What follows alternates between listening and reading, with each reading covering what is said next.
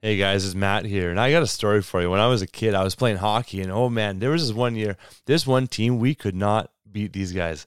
They were all over us. They were competitive games, though. They were tight, but we just could not beat them.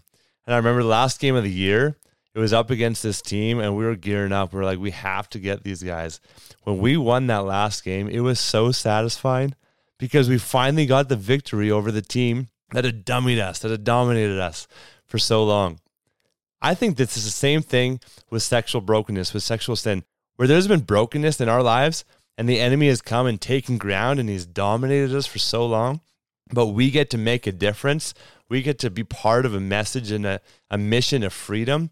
It is such a cool opportunity. So I want to invite you, men and women of any age, to be part of the Action Squad. The Action Squad is something that we're putting together right now. We're looking for 100 people to be on the Action Squad. There's going to be some competitive nature to it. There's prizes, and we're going to work together to help produce a documentary that is literally going to change the world. We're featuring stories of sexual brokenness, of people who have been restored and redeemed, reconciled to God and to people in their lives. And we're going to feature these stories in this world-class documentary that will be a resource for churches to host movie nights, for small groups to watch together, for families to watch and be inspired by. And it's going to highlight the problem in the church, but also show the power of God that is at work when we bring this stuff to light. And so if you want to be part of the Action Squad and help us put this documentary together, I would love for you to go to restoredministries.ca/action squad. You can watch a 10-minute video there that I put together on what it can look like for you to join us in this mission and be part of putting this documentary together. So restoredministries.ca/action squad. Hope to see you there. Hey guys, it's Matt here. And before we get going, we just want to thank our episode sponsor, KB Crypto.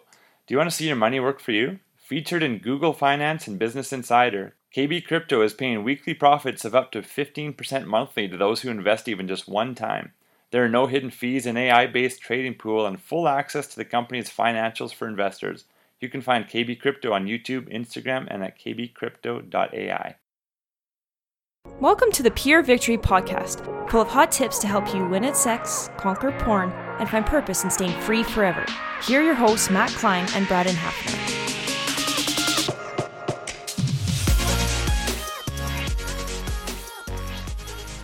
Hello, everybody. Welcome back to Pure Victory Podcast. Excited to be with you guys again. Matt across from me, and this is, of course, Braden. Thanks, guys, for checking in with us. We have an amazing guest today that we are really excited to have. She is an amazing voice in regards to, I think, Matt, you were talking about righting the ship sexually in regards to bringing health and better understanding and what that means. And so this is Sheila Ray Gregor. Sorry, Sheila. Do you prefer Sheila Gregor or Sheila Ray Gregor? Sheila Gregor is fine. It doesn't matter really. Okay. We'll go Sheila Gregor because it's easier for me. But Sheila, thanks so much for being here, and we love what you're doing. So if you don't know Sheila, we would highly recommend that you check her out. She is an author, podcaster. She has a great podcast called the Bare Marriage Podcast, or just Bare Marriage Podcast. Great podcast. And her website, To Love, Honor, and Vacuum. She has great blogs, great resources there. She runs events. She's a speaker, and we mentioned an author as well. Written 9 books, I think, Sheila. Is that right? Is that what your count is right now? I think so. At the point where it's hard to keep count. We get it. We really appreciate you, Sheila, and thanks for being on with us today. Yeah, it's great to be here, especially something Canadian. I love your accents. I've been talking all to Americans, and it gets kind of boring. So it's nice to be back in Canada. Eh? Yeah, absolutely. That's right. Those people think you have the accent, but really it's them. I know. I think we have an absent of accent, but hey, our American friends think otherwise. So. Yeah. Well, Sheila, you've been busy lately. You've been promoting your new book, The Great Sex Rescue, and it's such a great resource for people. But can you just share what put that on your heart to write that? I know you did a lot of study, but what was the driving force in that? Yeah, well, okay, there's a bit of a story. I have been blogging and speaking about sex for years. We started speaking at Family Life Marriage conferences, my husband and I, back in 2005, 2006. And Keith and I always did the sex talk because other than Paul and Eleanor Henderson, no one else wanted to do them, So we were doing the sex talk for years. I started writing a sex column for Promise Keepers magazine. I just somehow got pigeonholed into this sex track. And so then in 2012, I wrote The Good Girl's Guide to Great Sex. I was blogging about sex every day. I created an orgasm course, a libido course. I'm just all sex all the time. And then one day in January of 2019, I had a migraine and I didn't want to work. And I was on Twitter and people were debating love and respect. Like somebody was saying, well, I need respect, not just love, even though I'm a woman. And I was trying to procrastinate. I was trying to find a good reason not to have to work. And so I thought, you know, I have that book on the shelf and I've never read it. So I went and I got it and I opened it up to the sex chapter because that's all that really mattered to me at the time. And I read Love and Respect on Sex. And it was like an atomic bomb went off in my living room. And I'm not even exaggerating because he said, if your husband is typical, he has a need you don't have. So he's telling women they don't need sex. His need is for physical release. She doesn't need physical release. She needs emotional release, whatever that means. I picture Sandra Bullock in The Proposal, like running around in the woods with Betty White. Like I have no idea. But anyway, husband will come under satanic attack if he doesn't get physical release. He will have an affair, and the affairs are usually caused, not always, but usually caused by women not having sex. And she needs to understand his struggle with lust. And that was the entire chapter. There was not a single word about how women can feel pleasure too. In fact, he even said to women, why would you not do something which takes so little time and makes him so happy? So he's even saying sex doesn't take very long, which, you know, if women want good sex, it tends to take a little longer. Yeah. So nothing about women at all. And just that women can't say no. And I thought to myself, holy cow, if this is what the evangelical world is saying about sex, no wonder we have the problems we're having. And it's going to sound weird, but I'd never read another marriage book before that because I always was so afraid of plagiarizing. So like I had recommended Love and Respect because everyone told me it was a great book. And I never realized what was actually in it. And so we started to look at other bestsellers, my team and I, and we realized we got to do something about this. And we decided to go big or go home. So we thought we are just going to do the biggest study that's ever been done of Christian women. We surveyed 20,000 women. At least 130 questions each. For many, it was more. It depended on whether you were married for more than once or not.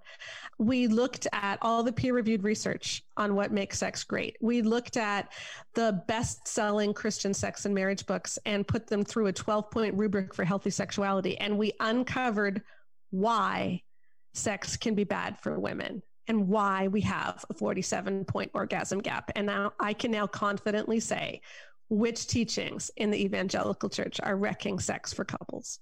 Wow. That's a mouthful for us to take in. And I mean, it's just something that I don't think we've understood to this point, right? Like a lot of good, well-meaning people out there have given bad advice and it's caused harm. And so we're this is where we're left at. And so unpack that. What are some things that have been taught that are just so wrong and causing so much harm?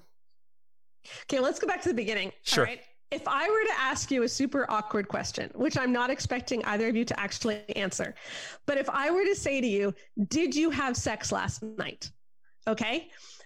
What you're picturing in your head is something very specific, most likely. Like what you think I'm asking is something along the lines of, did you put your penis inside her vagina, move around until you climaxed? Like that's what we think when we hear the word sex.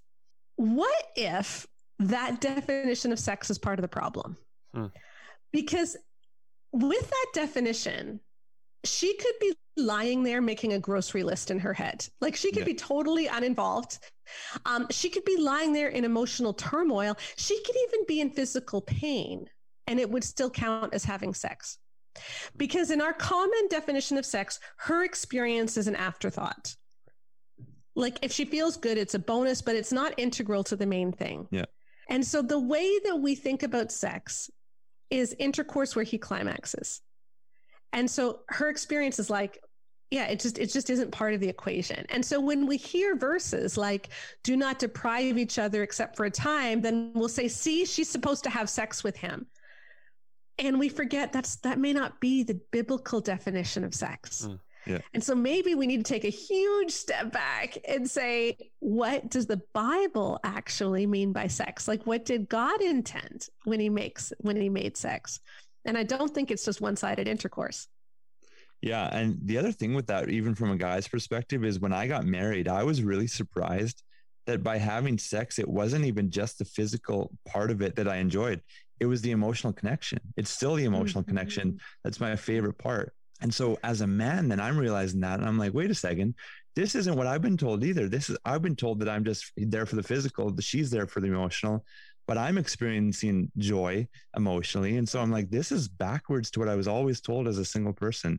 So I can see how it would be flipped also on the women's angle.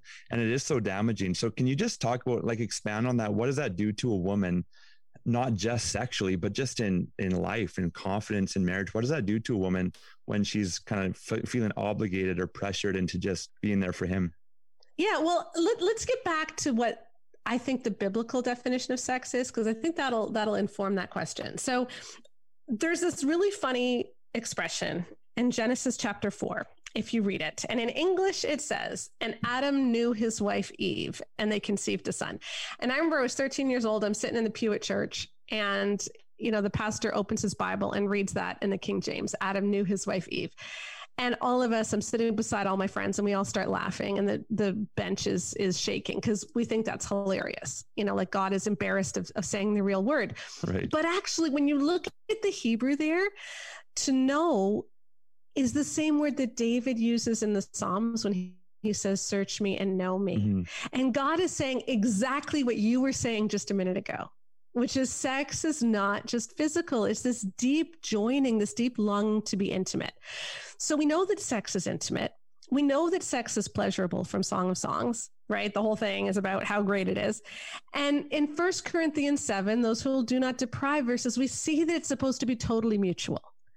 So biblically, sex is intimate, pleasurable, and mutual. It's about both of them together.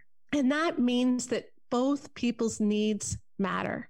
And what both people want needs to matter. And so often in our resources, we've told women, you don't matter. In fact, not only do you not matter, you don't have the right to refuse. When we looked at our 12-point rubric of healthy sexuality, the one marker of healthy sexual teaching that our book scored the worst on was the one about consent. In fact, we looked at 13 Christian books. Not a single one of them even used the word consent. Like, we simply do not talk about consent in marriage. And yet a lot of books had illustrations of marital rape, and they didn't call it out as something bad. His Needs, Her Needs said, as one 32-year-old executive put it, I feel like I'm begging her or even raping her, but I can't help it. I need to make love. Oh my gosh. And he left it at that. In The Act of Marriage, Tim LaHaye told the story about a young woman who's getting married, and her Aunt Matilda comes to her and tells her that marriage is just legalized rape, and it's awful.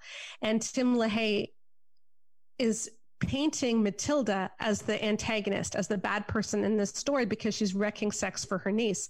But he goes on and explains that on Matilda's wedding night, her clumsy older husband had held her down while she was kicking and screaming and raped her. And this continued throughout their marriage. And so neither of them had ever learned how great sex was. And so here's Aunt Matilda and her equally unhappy husband. So he calls the rapist equally unhappy as his rape victim. And this is in a book that has sold like 4 million copies and has gone through multiple editions. And nobody ever thought, maybe we shouldn't do that. And Love and Respect, Power of a Praying Wife. Sheet Music by Kevin Leman tells women that when you are postpartum or on your period, you need to give him a hand job or blow job every 72 hours so that he won't be tempted to watch porn. So after you have pushed a baby out of you, you're supposed to care primarily about that. And when women are given this message, what we now know is that it has really devastating consequences. Like that obligation sex message is highly correlated, not just with lower orgasm rates, lower rates of arousal, lower marital satisfaction, but to me, the most important one is it is responsible for the reason that Christian women have twice the rate of vaginismus or sexual pain as the general population. Wow. And we've known that for years. The Christian women have higher rates of vaginismus, but now we know why. And it's the obligation sex message. Well, can you expand on that just in case people don't know what vaginismus is? Yeah, isn't that interesting? People probably don't. Okay, so if I say erectile dysfunction, everyone knows what I'm talking about, right? Like if you watch The Price is Right, Wheel of Fortune, you're going to see the commercials, right? Yeah. Like we all know erectile dysfunction. Yeah. But if people under the age of 45, vaginismus is way more common. And we found an incidence of 22% of women in our survey have had vaginismus, 7% to the point that penetration is impossible. And vaginismus is a muscular pain condition where the muscles of the vaginal wall tighten so much involuntarily. She's not doing it on purpose, but she literally can't relax. And so it makes intercourse very painful, if not impossible. And there's journal articles, gynecology articles in like the 1970s that talk about how Christian women have this at a much higher rate. So we've known this, but we never talk about it. And it's really damaging. And again, the reason largely is because women are told you don't matter. And what's also interesting is that obligation sex message has the same effect on vaginismus as prior abuse does. Wow. So abuse tells a woman, you don't matter. He has the right to use you however he wants. Yeah. And that's what the obligation sex message does too. So women's bodies interpret the message that the evangelical church has given us. We interpret that as trauma. Yeah, because it is. Right. Yeah, It is trauma. exactly. It is. Yeah. It's not sex in God's design where you're serving each other. It's just using. And one thing that I hate about that message too, I love that you're talking from the women's angle. But for what we do, we teach guys to not be victims sexually. You're not a victim. You don't need to go to porn. You're made to be more than a conqueror. You can control your body. And all these messages are saying that, guys, if your wife doesn't put out, you have to go to porn. You have to have an affair. And it's just so damaging. So from both angles, I find it interesting that guys who have this perspective, they're going, hey, I want this right now. This is something that my wife has to do for me. But then they end up not happy either, because then they end up with shame and in an unhappy marriage, and it's just not good all around. So, well, porn and sex are polar opposites, right? This is the problem, is that we think that they're substitutes for one another. So we think that if she has sex, he won't watch porn. But porn and sex are polar opposites, because biblical sex is a deep knowing of each other. Porn is a using of someone else for my own gratification. And so one cannot replace the other. And yet we have been taught, again, in like Every Man's Battle says twice, that women are the methadone for men's sex addictions. You know, once he quits cold turkey, be like a merciful vial of methadone for him. Like, I can't think of a more dehumanizing message for either men or women. But to say that women are literally methadone is highly damaging to both. And it's not humanizing. It is just reducing men to just animals. And men are not like that. Men are made in the image of God. And the Spirit of Christ lives in you. Yep. And that doesn't mean that you don't battle, and it doesn't mean it's not hard, but I think we can call people to more. Right. Right. And well, I love that, what you just said, we can call people to more, because I mean, what you're talking about, it really seems like the overarching message that we've been receiving, I mean, as men, is that we're takers, right? That we need something, and we can't function unless we get it. And then our wives are told, you need to serve. So we're takers, they're servers. How is that healthy? Right? Like if we're not both serving in this, one person's going to feel very diminished, like their needs don't matter, like they don't have a voice and they can't talk about it. Our wives can't speak about it because, hey, I'm supposed to be the good wife. I'm supposed to serve in this area. So it's wrong for me to have these thoughts that maybe I'm having, like, I feel like I'm being used, or I'm being diminished, or I'm not cherished, whatever else, all these things. So as we're talking about this is heavy. What are some things that we can do to start to change this narrative? I mean, the book you've written is great, but just down an individual level here, what are some things that we can change our mentality with so that we come to a place of better health? Well, one thing I really want men to understand is that a lot of times you are not the source of these messages. Like, this is not your fault. You know, the reason that your wife feels like sex is a duty is not necessarily because you have made her feel that way. And I really want men to get that, okay? Because that's the whole point of our book, is that this is not a marriage problem. This is a church teaching problem. You know, if she grows up her whole life hearing these messages and then she reads them in a book, he might be the best lover in the world, right? He might want nothing more than to make her sore and then to serve her, but she isn't going to be able to let him, because to let him means that she's admitting a need she's not supposed to have, or it means she's not being a good wife because, you know, she's supposed to just give to him, or it just might mean she's so internalized the obligation sex message that she truly hates sex and she is just going through the motions. And so I just want guys to know you didn't necessarily cause this. I mean, yes, there's a minority. I think it's around 29% of men who believe the obligation sex message, but it is a minority. So if you're in that minority, get your head on straight. That's not biblical. Give yourself a slap. But for the rest of you, you know, you're good guys, and it's not your fault that your wife was taught this. And we did a lot of focus groups afterwards to try to flesh out some of the stories from our surveys. And we had woman after woman sharing with us how their husbands had helped them overcome a lot of this bad messaging. And a lot of it was from husbands giving wives freedom to say no. So we had one woman named Kay, and they had had this great sex life before they had kids.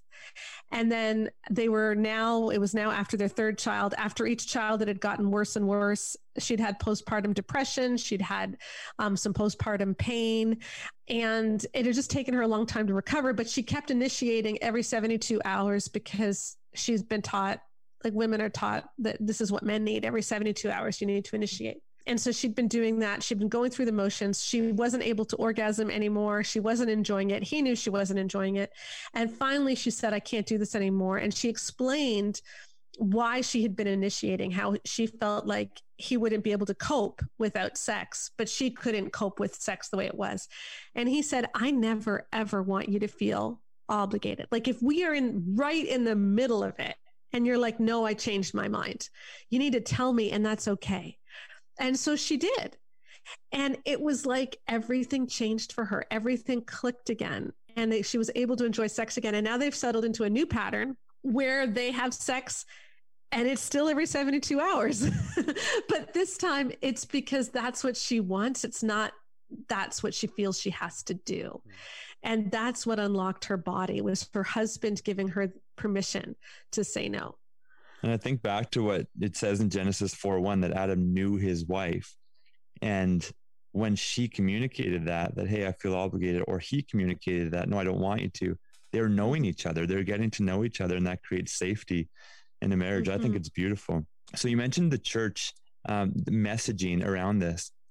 Other than just getting the message right, how could churches address this? Like, should there be sermons about it? Should there be programs about it? What do you think the churches should do to address it? I think that there can be a lot more talk of biblical sexual ethics that aren't just about saving sex for marriage. I think that when we talk about sex, we talk about it so much in terms of what you can and can't do. And we don't talk about biblical sexual ethics that go beyond just marriage. Like, there's ways that we should be treating each other that don't change whether we're married or not. Like, you should always be treating whoever you're with in a way that's humanizing and in a way that's dignifying. And that means that when you're not married, you're not going to use them sexually. But it means that when you are married, you're still going to treat them in a way that's humanizing and dignifying. And I think we see sex too much in terms of you don't do it before marriage, and then you get to do whatever you want after marriage. And we don't talk enough about just how to treat each other well, and what sexuality means in terms of real intimacy. And I think we need to do a lot more of that. And specifically around the porn conversation too, I think we're doing so much wrong with that, because we're making it into this bogeyman that's going to ruin sex for everybody. And surveys don't actually show that. First of all, a lot fewer men are addicted to porn than we think. It's not like 80% of Christian men. Okay. Even though you'll see surveys, it's not like 70% of pastors. We just finished a very large survey of men and got a much better picture of it. I just want to say, Sheila, I agree with that too, because there's different ministries that do what we do that always throw that out there, 70% of men and stuff. And when I go into churches, I just go, I don't think so. I don't think that that's accurate. And so to be honest, I think a lot of people want to validate their message by saying that. And I just think it's putting harm in the church and speaking negatively about the bride of Christ in a way that's not true. So I totally am with you. And I say that lots. Yeah. And what message do we give to kids in youth groups? Like, I know a young man in his 20s who started watching porn because his youth group told him that men are tempted towards porn. And he was a man, like a seriously masculine dude, but he was not tempted towards porn. And so he started doubting his masculinity. So he got into a 2-year porn habit that he finally quit when he realized he wasn't respecting women anymore. But he got into it because of the way youth group talked about porn, how you're all going to be tempted by it. You're all going to want to watch it. Once you start watching it, you're not going to be able to stop. And it's like, okay, hold on a second here. It's like an advertisement, but I think the other thing that churches do really badly is they equate sexual attraction with lust. And so I think a lot of men are walking around with such tremendous shame that they should not be feeling. Because Jesus does not say that whoever notices a woman has a nice chest has lusted after her. He said whoever looks with lust has already committed adultery. And noticing, seeing, even looking is not lust. It's looking with a deliberate mindset. And I think we have raised boys to think that girls are so dangerous and that boys are constantly sinning even when they're not. And that creates a really bad cycle where porn use is almost more inevitable and much harder to break. Really, I can think the undergirding aspect of all this is this feeling of shame and guilt about sex and about your own biological processes. I mean, you notice someone attractive, right? And then you feel shame about that and guilt. So anything regarding sex or anything regarding that attraction, you just want to stifle or push underground because that's what you think you got to do. And that's what the messaging that we're given. And then that has to change when you get married all of a sudden. And how these two competing forces, and it's like you're being pulled apart.